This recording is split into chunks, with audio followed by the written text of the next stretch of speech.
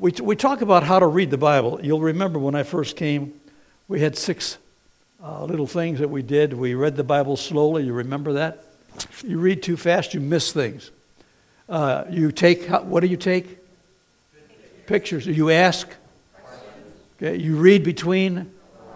You look for attitude, and you dig with the little spiritual trowel.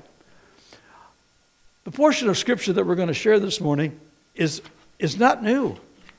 I don't know how many times I've read it, but when I was going over it for this message, I'm going, oh, really? I didn't see that.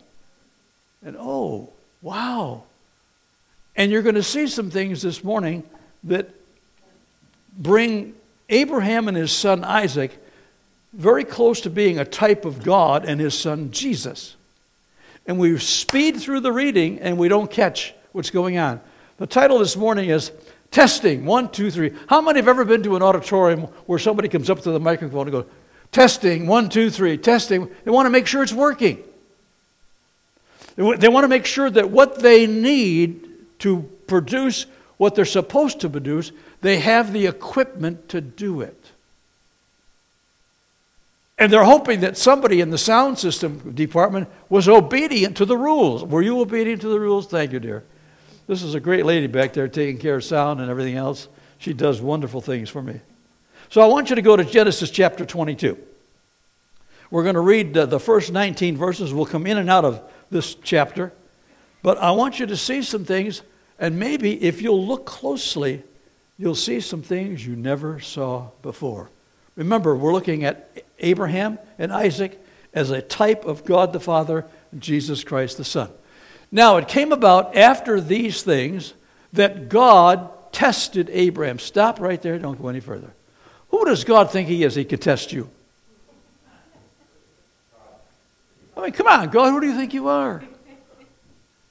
Don't raise your hand. How many have ever felt that way? You know, you don't understand it. It came about that God tested Abraham and said to him, Abraham, and Abraham said, what do you want? I'm busy. No, please look at what's going on. Abraham responds and says, here I am. Oh, hello? Here I am.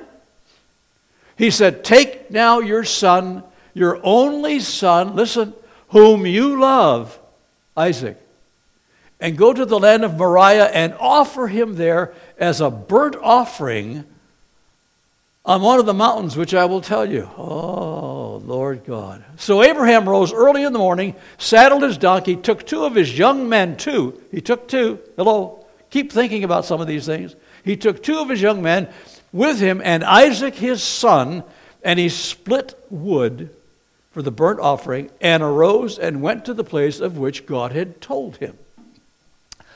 On the 3rd day, what day? Say it again. On the 3rd day, Abraham raised his eyes and saw the place from a distance.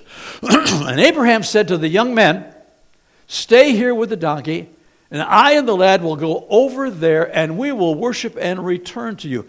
Don't forget that verse. Let me read it again. Can you go back there? Abraham said, stay here with the donkey. He's talking to the men. I and the lad will go over there, and we will worship and return to you. Thank you.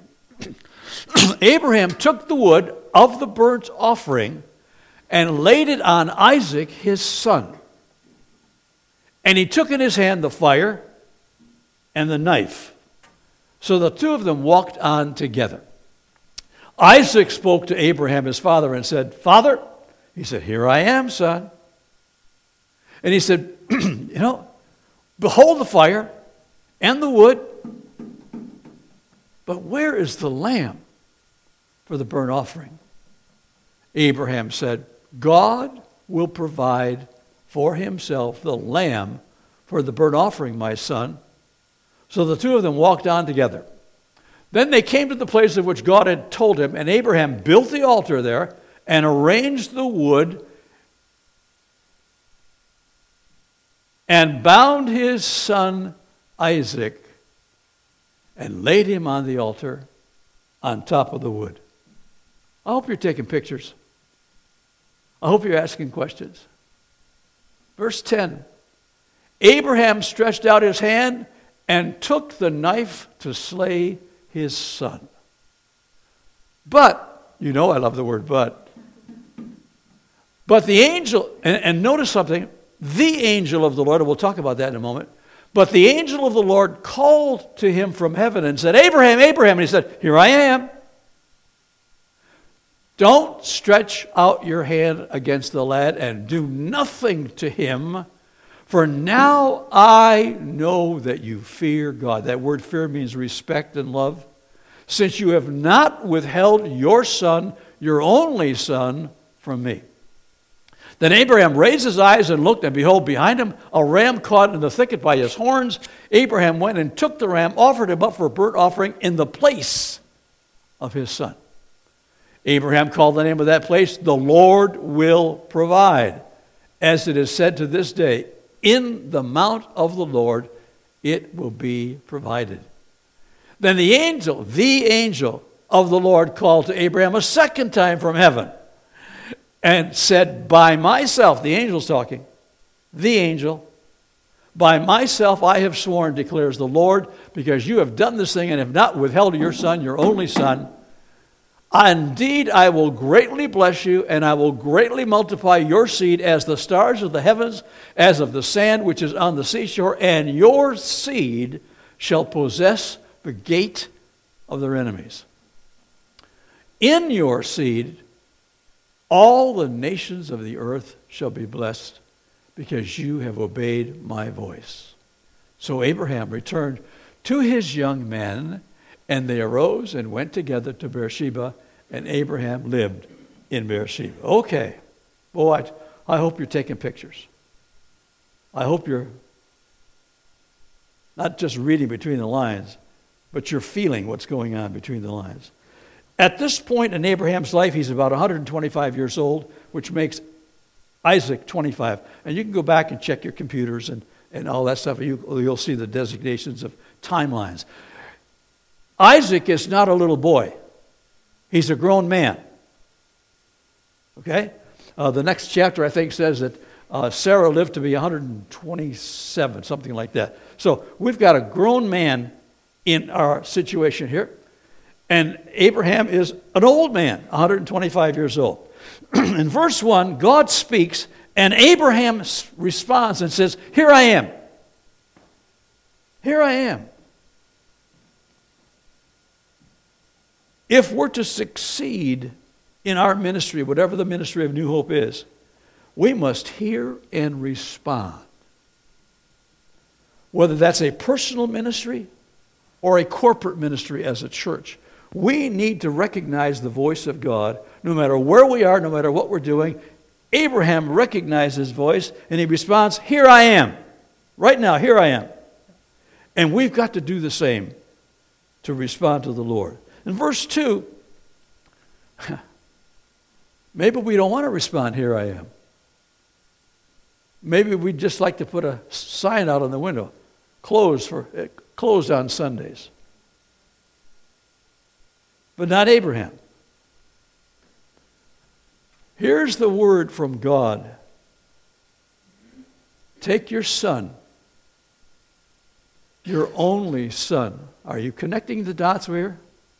Take your son, your only son, whom you love. Now, let's not forget something. Isaac is not the only son. Who else is a son? What's his name? But he's not the right one. Okay, so let's push him aside. Take your son, your only son, whom you love, Isaac, go to the land of Moriah, offer him there as a burnt offering on one of the mountains. I don't like that verse.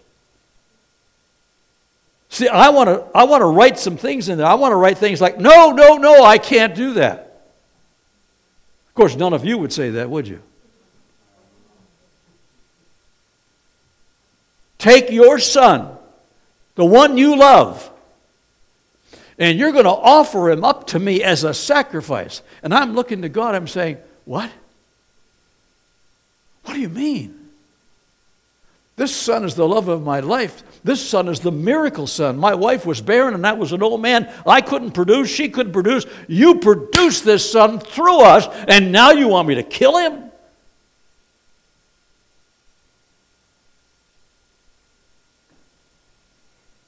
Take your son. Sacrifice him. Hebrews chapter 11, verse 17 through 19 says this so that you understand. Hebrews is now telling us what's happened back there. By faith, Abraham, when he was tested, offered up Isaac, and he who had received the promises was offering up his only begotten son. It was he to whom it was said, in Isaac, your descendants shall be called. We're starting a beginning thing, God is, with this man, and we'll see it by the end when we get through. You and I have to decide what we're going to do when God says, Rudy, Gary, Jason, are we going to, I'm sorry, I'm closed on Sunday. Or are we going to respond, here am I? Okay?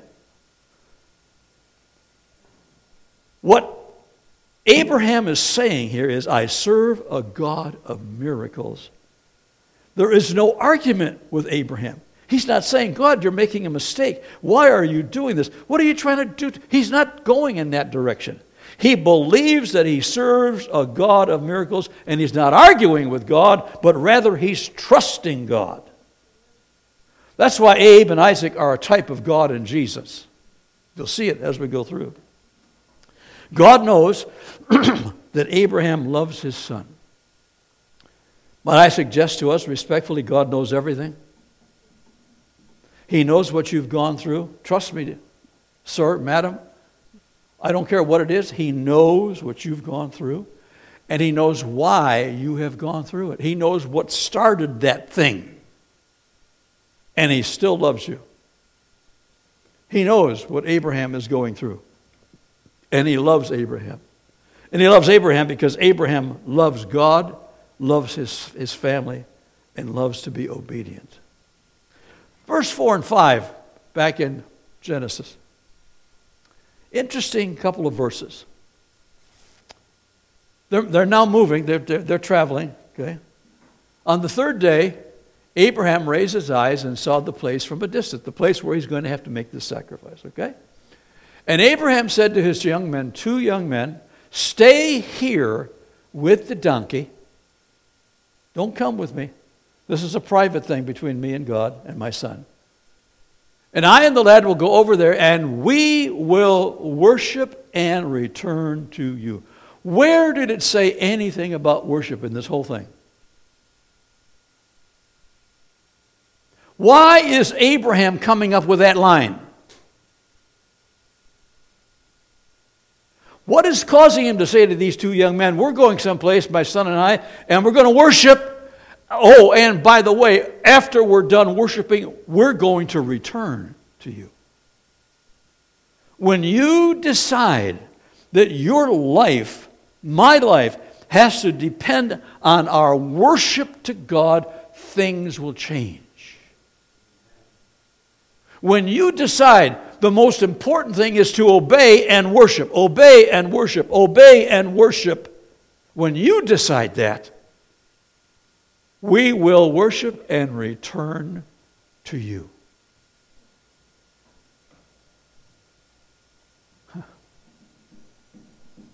Who said anything about worship to begin with in this problem? God didn't say anything about going to this mountain and worship. God said, you're going to go to this mountain, you're going to sacrifice. But Abraham has chosen to obey. And when we choose to obey, God begins to do things in our lives that we don't even know about. God changes our attitude when we choose to obey. And this old man is thinking about having to kill his son, Gary, but he's also thinking about worshiping God at the same time. I don't know how he does this. I can't figure this one out. My brain won't let me do that unless I factor in the will of God for my life, which he holds in his hand. Does he hold the will of God for your life in his hand? I don't hold it. God got you in his hand, Jacob? Absolutely. Absolutely. Jacob just last week gave his heart to the Lord. Amen? Yeah. And he's just going to turn 16? When? Monday. I was 16 when I gave my heart to the Lord. Did God know about that? Do you think God was surprised when I gave my heart to the Lord when I was 16? Do you think he was surprised when you came here and I prayed with you?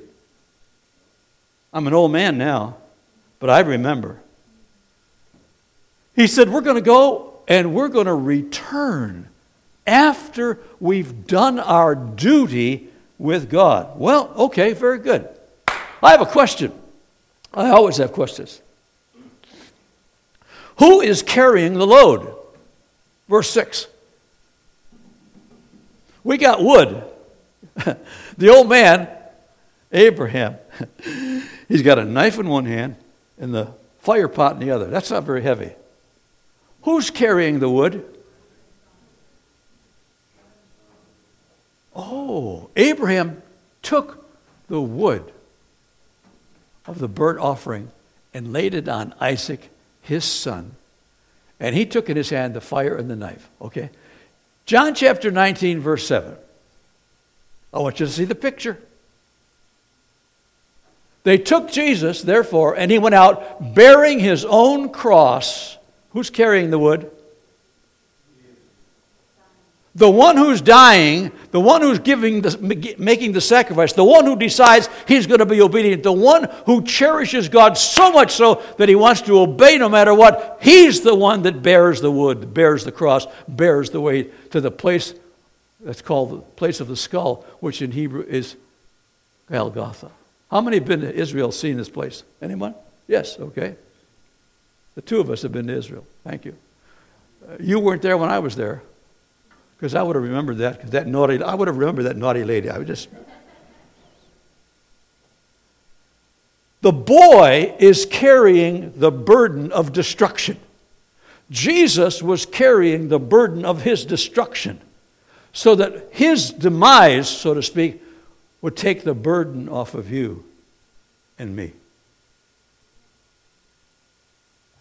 You see why it's so important when you read the Bible, you dig and dig and dig until these verses in Scripture come out to you. Go back to verse 7 in Genesis. We got the fire, we've got the knife, and in verse 7, Isaac speaks to Abraham, his father, says, hey, Dad, can you hear him? I have a question, Dad. Here I am, son. He's always here I am, isn't he? Here I am, son. Dad, I got a problem. I can see the fire because you're holding it. Okay? And you've got the knife. I've got the wood. Where's the lamb? How many times have you gone through life and you got everything like seemingly in nice order, but all of a sudden there's something missing? Isaac is not a dummy. Isaac is very faithful to his father. He's very obedient, which is why he's a type of Christ. But I see the stuff you got, but Dad, where is we're missing something important, Dad. I see the tools of death, the wood, the knife. I see all that, but something's wrong, Daddy. I don't see the lamb.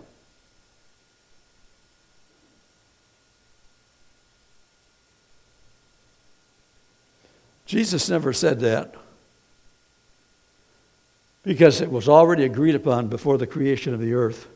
God the Father, God the Son, God the Holy Spirit agreed that when Adam and Eve sinned, there'd have to be a sacrifice. And Jesus said, I'll do it. Isaac, a young man, doesn't quite understand the pattern, yet he will. And Abraham says this in verse 8.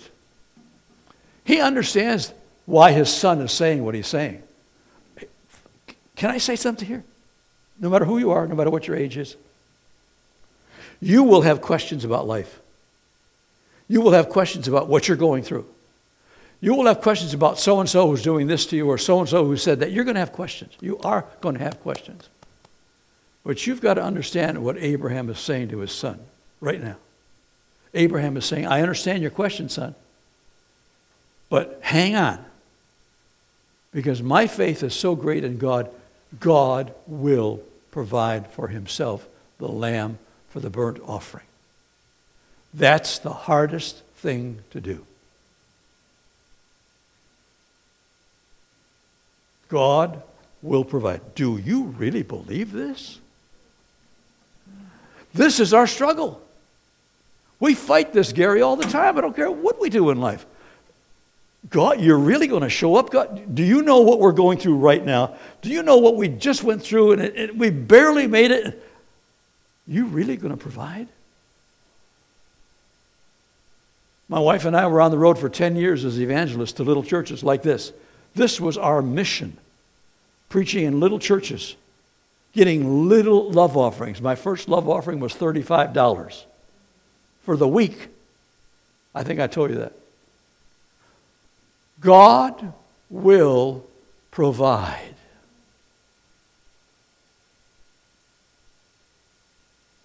When I needed to buy a motorhome, there was a check in the mail for $10,000. Another check for $5,000.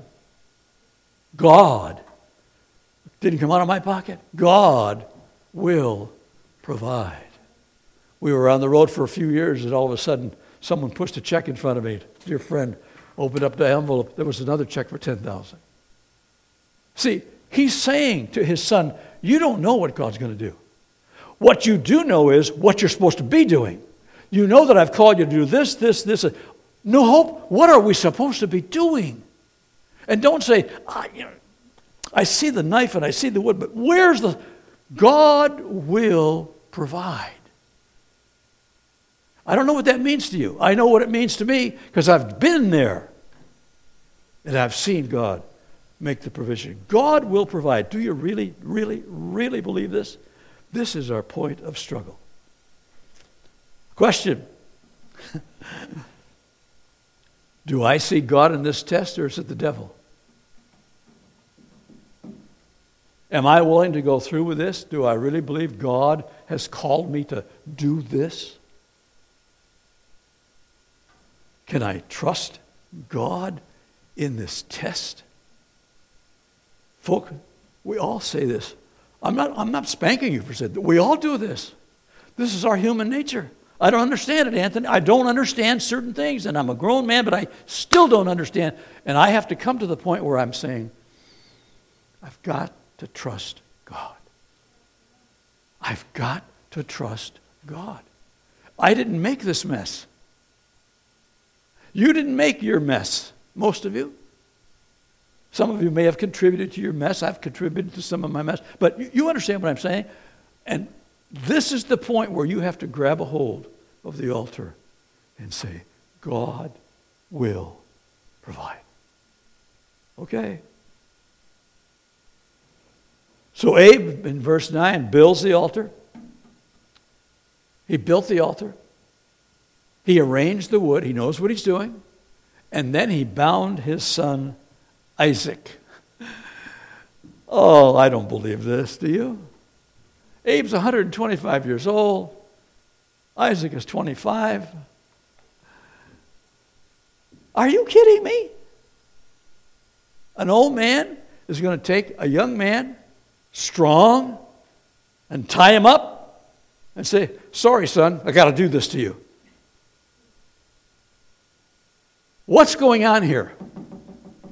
Not only does Abraham want to trust God, but Isaac is saying, if my father believes in God to this extent, then I have to believe also. I have to have the same faith that Dad has, or I'll never make it in life. And the son obeys the father. He just gives over his will to the father so that the father may obey God.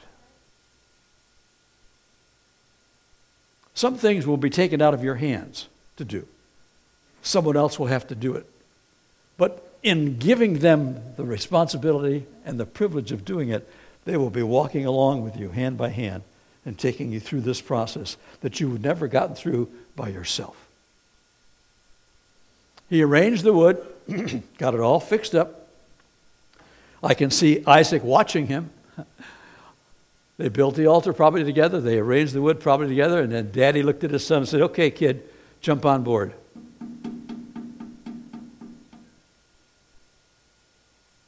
And there's no fight between father and son. Was there a fight between God the Father and God the Son? When Jesus was going to the cross, was there a fight between God the Father and God? There was obedience. Obedience that saved your life, Jason, and mine. The Lord will provide, son. Okay, Dad. And so he binds Isaac so Isaac can't get away. And somehow lifts him up on that altar. The reason there's no argument between father and son, as I've already said, is because the son believes in his father, and the son believes that Daddy has heard from God. Those of you who have children, you know what I'm talking about when you've said to your children at one point or the other, we have to do this. But dad, I know the but dad thing, I know that, but we got to do this. And then God shows up and provides what we could not provide. Isaac is submitting to his father. Jesus submitted to his father. Do you remember Jesus saying to his disciples, and over again, he said, I'm going to have to die. Am I telling the truth? And the disciple says, no, you can't. Peter didn't want him to go to the cross. Peter got in his face. We're not going to let you go to the cross. And Jesus rebuked Peter and said, get behind me, Satan. Jesus made it known that he was going to have to do some suffering, some sacrificing for them, and they didn't want that because they would lose him. And don't you think Abraham was looking at his son as he finally laid him on the altar, and he's looking at him and he's saying to himself as a father, I'm about to lose my son. But Jesus told the disciples he'd be back. And Abraham is depending on God, that God will provide. Isaac is submissive. Jesus was submissive. Do you remember in the garden what Jesus prayed? So we forget a lot of things in Scripture because we just slide right through them.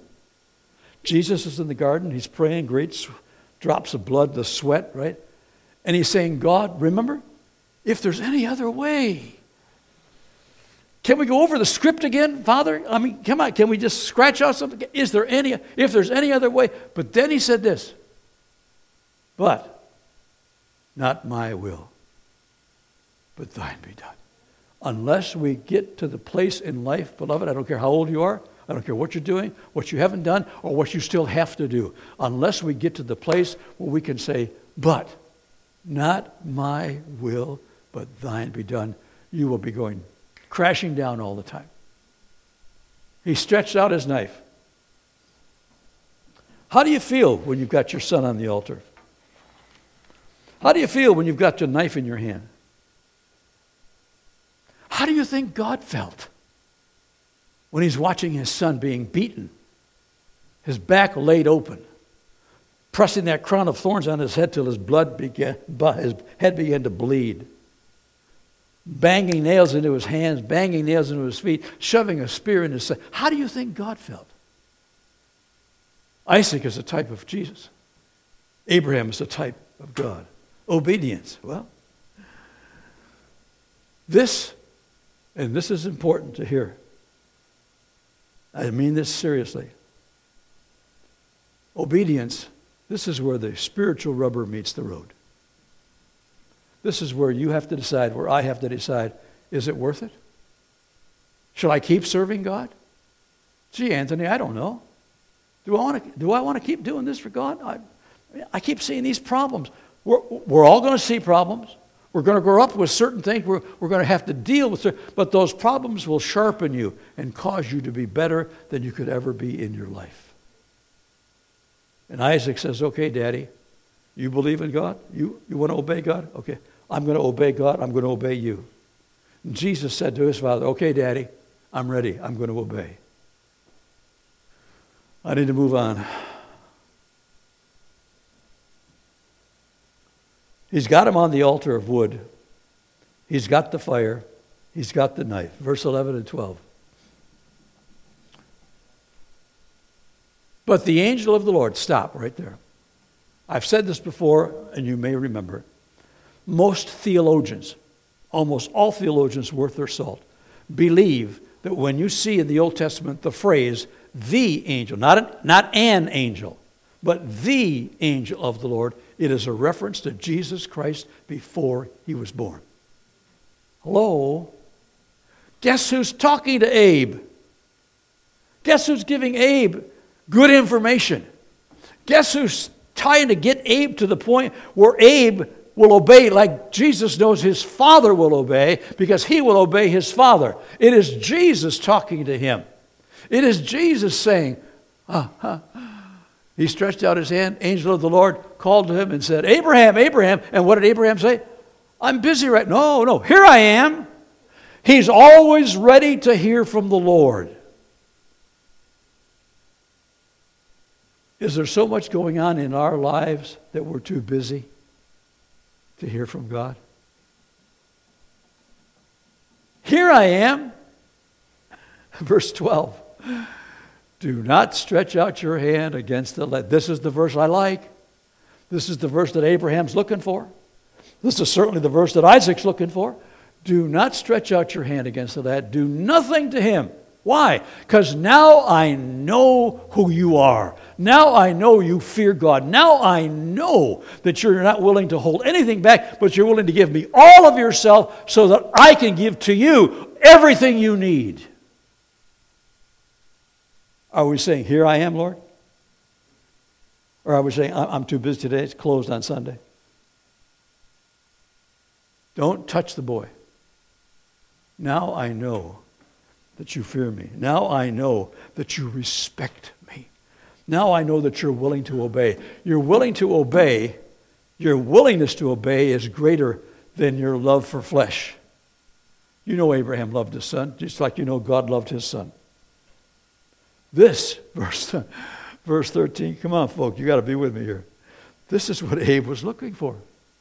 Abe raises his eyes, and behold, behind him, there's this ram caught in the thicket by his horns. How about that? He was there all the time.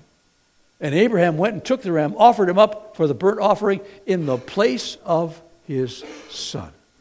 What does God have to provide for you so that you can put that in the place that you thought was very, very, very, very special to you? And obviously his son was very special. What does God have to provide? Where's the ram that you need? I don't know what that is. We're all different. We all have different needs. Okay? But here I am. Don't touch your boy. And Abraham is saying, verse 8, don't go there. Abraham is saying, God will supply. And I'm telling you now, church, listen to me. Your private lives, you know I don't stick my nose into your private businesses. I don't. But the corporation, this church, has to decide, what do we want from God? We want to see this place filled? I do. Before Jesus takes me home to be with him, I want to see this place filled every Sunday. Not for me, but so that God can see there are people in this community who are finding Jesus Christ as their personal Savior. This is what Abraham was looking for, the sacrifice. And this is what we as a church need to be looking for. But what do we have to sacrifice to get the place filled with hungry people who definitely need Jesus? I don't know that. We're all different. Our personal lives are different. But corporately, as a body, what do we need to do so that we know we're not withholding anything from God, that we are willing to respond to the test? The sacrifice was already there. God is never late. So, he named the place, the Lord will provide. I say this only because it's true, and it humbles me when I think about it. My wife and I and our family, but my wife and I especially, those 10 years on the road, we found out that God does provide. We found that out. You think I'm going to stop believing now? While my boys were all preaching, doing their thing in different cities in this country, Mom and I were driving all over the country with our motorhome, pulling our car, and the Lord will provide. You don't know the heartache, the heart attack I almost had. I preached at a camp meeting for the district up in Northern California. They asked me to come and be the camp meeting speaker. I thought that was very nice of them. And just outside the camp meeting, there was a gas station. And so I figured when I leave, I'll fill up with gas. So we drove in with the motorhome and did our thing. And there was another gentleman from Springfield who was the morning speaker, and I was the evening evangelist. Nice guy, really. Had a good time with them. We were there about a week. So we left because we had to go to Oregon to preach in some churches in Oregon. And I said, honey, we need to stop and fill up with gas. I have a 75-gallon tank. We're going back a lot of years, okay, a lot of years, back in the late 90s. Pulled up to the gas pump and I saw the price. $1.98. I'm going. We're going back several years. Now we'd be saying, God, please give us $1.98, please. Not that day. I looked at a 75-gallon tank, $2 a gallon. Are you kidding me? The Lord will provide. I preached in a church, I don't even remember where it was, but there are certain things that always stick in your mind. And I didn't preach about tithing. I never preached about tithing as an evangelist. That was none of my business. That's the pastor's business. I preached about how God does this, how God does that. And they took a love offering for me, and I'm very grateful for that. And we were in the foyer, and a man came up to me. Gary, I'll never forget it. This man came up and he said, Pastor, can I talk to you a minute? I said, sure. He said, you really believe God blesses if people give? I said, yes, I do. Now, I don't know this man. I don't know whether he's put anything in the offering. I don't know anything. He said, God told me I needed to give you a check personally. I said, oh, well, thank you.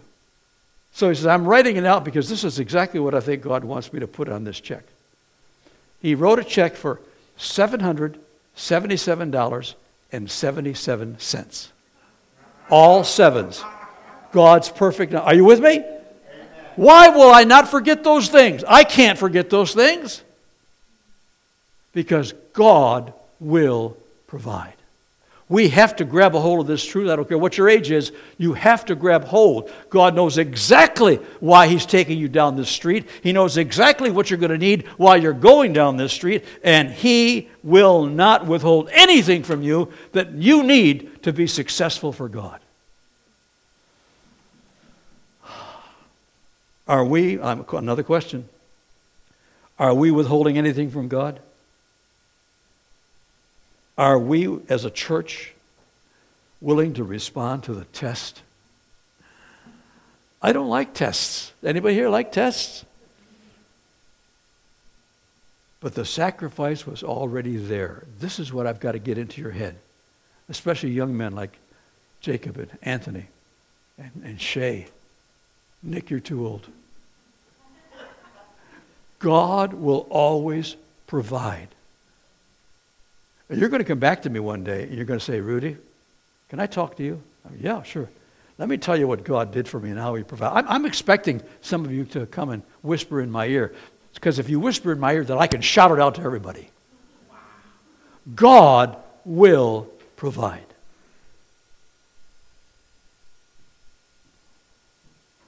The sacrifice was already there. And I grant you this. You will never, ever forget where and when you met God's test. You'll never forget it. It'll always be uppermost in your mind. He called it a holy place. I've got to close. Look at the blessings that the angel of the Lord says in verses 15, 16, 17, and 18. The angel, Jesus, the angel of the Lord, called Abraham a second time from heaven. So I got news for you, dude.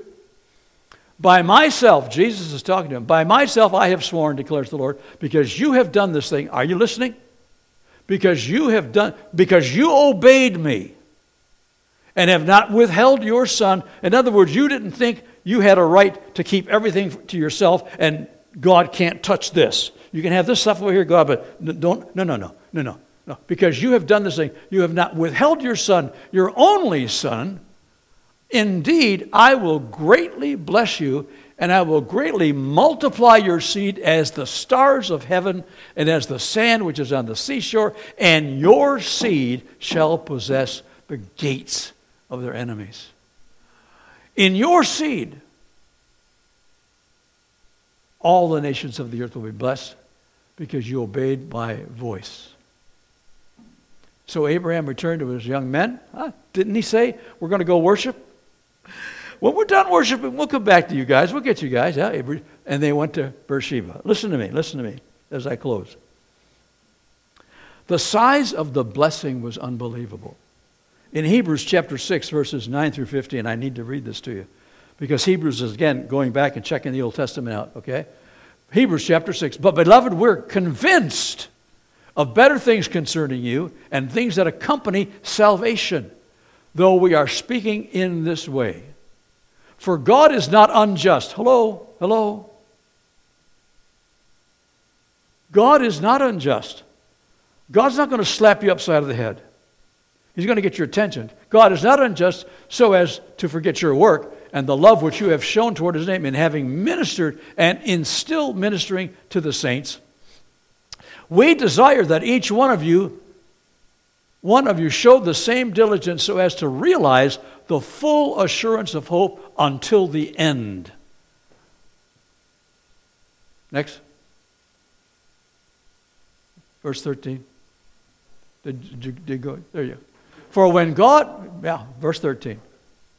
For when God made the promise to Abraham, listen to this, since he could swear by no one greater, he swore by himself, saying, I will surely bless you, and I will surely multiply you. And so, having patiently waited, he, Abraham, obtained the promise. How do you think Abraham feels now? You think he's shaking in fear? I think he's looking up and saying, God, I knew it. I knew I could trust you. I knew I could trust you. How do you think God felt about Jesus? Now let me throw this in, because without this you won't see what we've gone through for the last 30 minutes. God needed Abraham and Sarah to build the nation of Israel. Are you with me? Remember, she was barren and he's an old man. They're not going to have any more babies. He heals them both, and Isaac is born.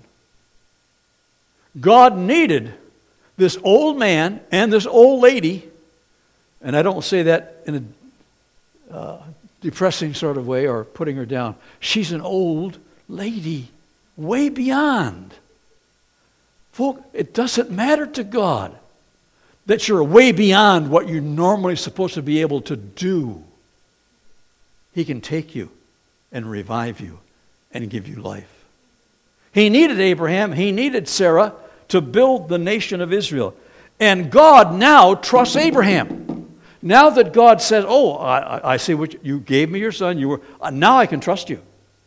Now I can build on that, Jason. Now I can use you as a platform, as a foundation. Now I can start building and building and building and building. And so what does God do? He lets Isaac come along. Isaac has Jacob and Esau. Esau's no good, but Jacob continues on. Jacob has 12 sons. One of those 12 sons, his name is Judah. Oh, where does that name come in? The Lion of Judah shall break every chain and give us the victory. Again, who is the Lion of Judah? Jesus. Hello? Do you think God is dumb? Do you think God's lost his mind? Jesus comes. 2,000 years later from this story, Jesus and Mary show up. Mary gets a visit from Gabe, and Gabe says, honey, you don't know how blessed you are. He called her honey. in my Bible, the Italian American Bible, yeah. God has blessed you, Mary. You're going to have a baby. I can't have a baby. Yeah, you're going to have a baby. It's going to be a God thing. You know why you're going to have this baby? You're going to name him Jesus. You know why? Because Abraham, way back then, said yes to God when God said, offer your son to me. You have no idea what your obedience today will do tomorrow for someone in your lineage. You have no idea.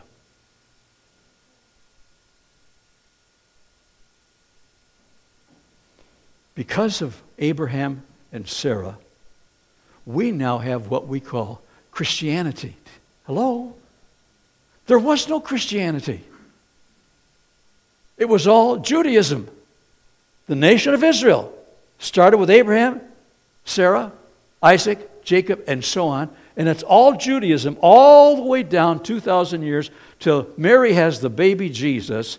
And Jesus comes along and changes everything and says, I am the Son of God, I am the Son, I am the living Christ. Blah, blah, blah. And suddenly, everything changes from Judaism to Christianity. We sit here because Abraham and Sarah said, okay. And Abraham said, I'll sacrifice my son like you're going to sacrifice your son someday. That's why we're here this morning. That's what this passage is all about. That's why we can't afford to read so quickly through the Bible and not dig and dig and dig and dig. We, these people, Abraham, they're the root of Christianity. What is your obedience going to be the root of? I don't know. But if you choose to obey him, he will use you as a foundation for something very special, not only in your life, but in the life of other people. Well, I really do have to close. Question. How do you think God felt when Jesus died? I'm serious. I know he's God. I got that. But my Bible tells me he had to turn away from him. He couldn't look at his son, who was absolutely sinless, with all of your sins, not mine because you're worse than I am, but all of our sins was on his son, and God couldn't stand to look at his son. He turned his back.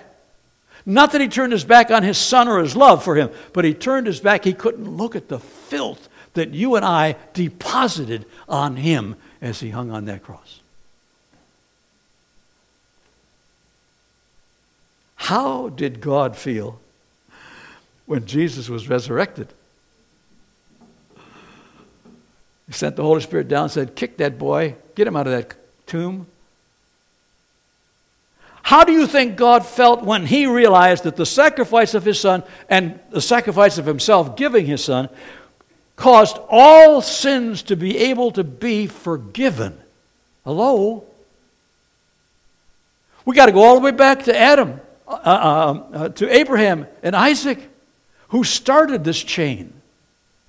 God is now looking at his son who is alive, and now he knows that through his son, because of Abraham and Isaac, all sins can be forgiven. How do you think God felt that day on Pentecost when 150 crazy people were sitting up in that upper room praising God and listening and worshiping and praising, that the Holy Spirit came upon them, filled them all, and they began to speak? And how do you think God felt that day? Going back to Abraham and Isaac. How do you think God felt that day when Peter got up out of that room and went outside and began to preach the first evangelistic message that says you must accept Jesus Christ as your Savior, and 3,000 people got saved? How do you think God felt? And you think maybe he let Abraham and Isaac watch that, and maybe he's just kind of, God's patting them on the head, saying, you did a good job. You did a good job. Because they can see what's going on. We're surrounded by a great cloud of witnesses, Hebrews says.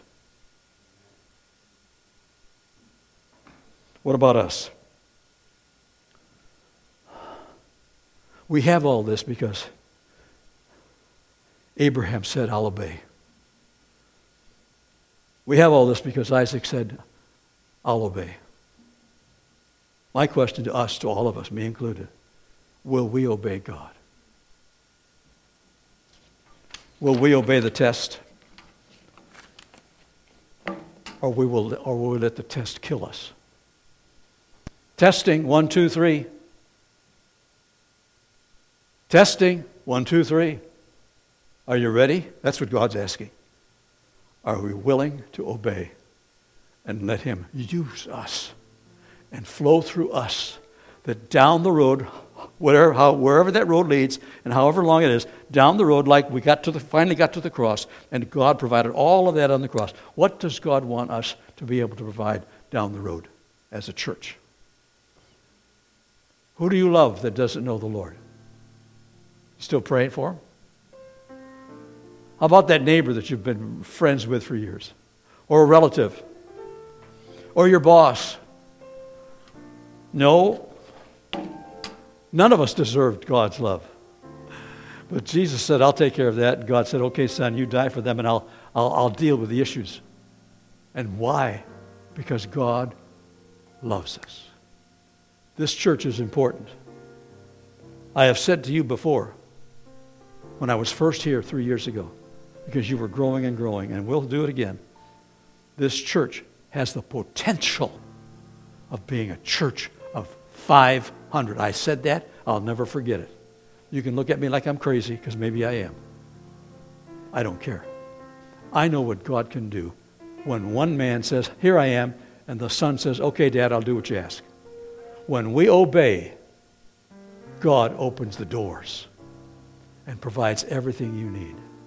I don't know what you need. I really don't. I don't know what's on your heart. But God does. And He's looking at you and He's looking at me. He said, I'm here. I can handle this with you. I can make things work. I can straighten out what needs to be straightened out. I can heal the relationships. I can make you what I want you to be. Men of God, women of God, so that God is honored in everything we do. If you believe that, say amen. Oh, no. If you believe that, say amen. Amen. Then act it. Use it. Grab it. And do what God wants you to do. Pray with me. Father, thank you for your word. Oh, God, what will we do without your word? Thank you for helping us to dig and dig and dig until we see the reality of how much you love us. You've done so much to bring us to this point in life. And we need you, Holy Spirit. You know that. You know that we believe we're living in the last days. We believe that with all our hearts, and we know that you have to show up and bring revival through the power of the Holy Spirit. We know that. We want to be ready for that revival in this valley. We want to be ready to see our doors open and people running in here saying, I've got to get right with God. I've got to get right with God. And maybe this morning you're praying for someone that you feel needs to get right with God. We want God to touch them. Keep your heads bowed. You know that I keep things close at hand. I don't get nosy. But maybe you've got someone that needs to find God. We want to pray with you. Just raise your hand quickly. Say, Pastor, yes, I need prayer for so-and-so. Anyone at all. Just raise your hand. Yes, I see those hands. Yes, I see those hands. Yes. 4 hands. Yes, 5 hands. Yes, I see your hand. Yes. Yes, I see your hand. Someone close to you needs, yes, I see your hand. Thank you. God bless you. A whole bunch of you in this room are asking God to do something that you can't do by yourself. Father, look at us. Look at us, Lord. We love you. You know that. We're here this morning because we believe in obedience. And we are praying this morning, Holy Spirit, that you'll take our love and our faith and turn it into something positive. Abraham would not be able to bring his son back to life, and Abraham knew that. But he knew you could, and that's why he followed through. We can't save anybody, Lord, but we know you can, and so we make the sacrifice of ourselves to pray for our loved ones or friends, whoever they may be, that you, Holy Spirit, can touch them to the point where they want to run to the house of God and give their hearts to Jesus. Bless this church, Lord. I know they're a lot away on vacation. Bless them. Keep your hand upon them. Keep them safe. But keep us together as a family praying together for one another, that the will of God will be perfected in our lives. The sacrifice is already there. All we have to do is obey, and you will provide. Bless us this morning. Bless us as we fellowship after the service. Those who have needs that wish me to pray with them, I will stay here. But Lord, bless us so that we can glorify your name. We ask it together in Jesus' name. And everybody said, amen. God bless you.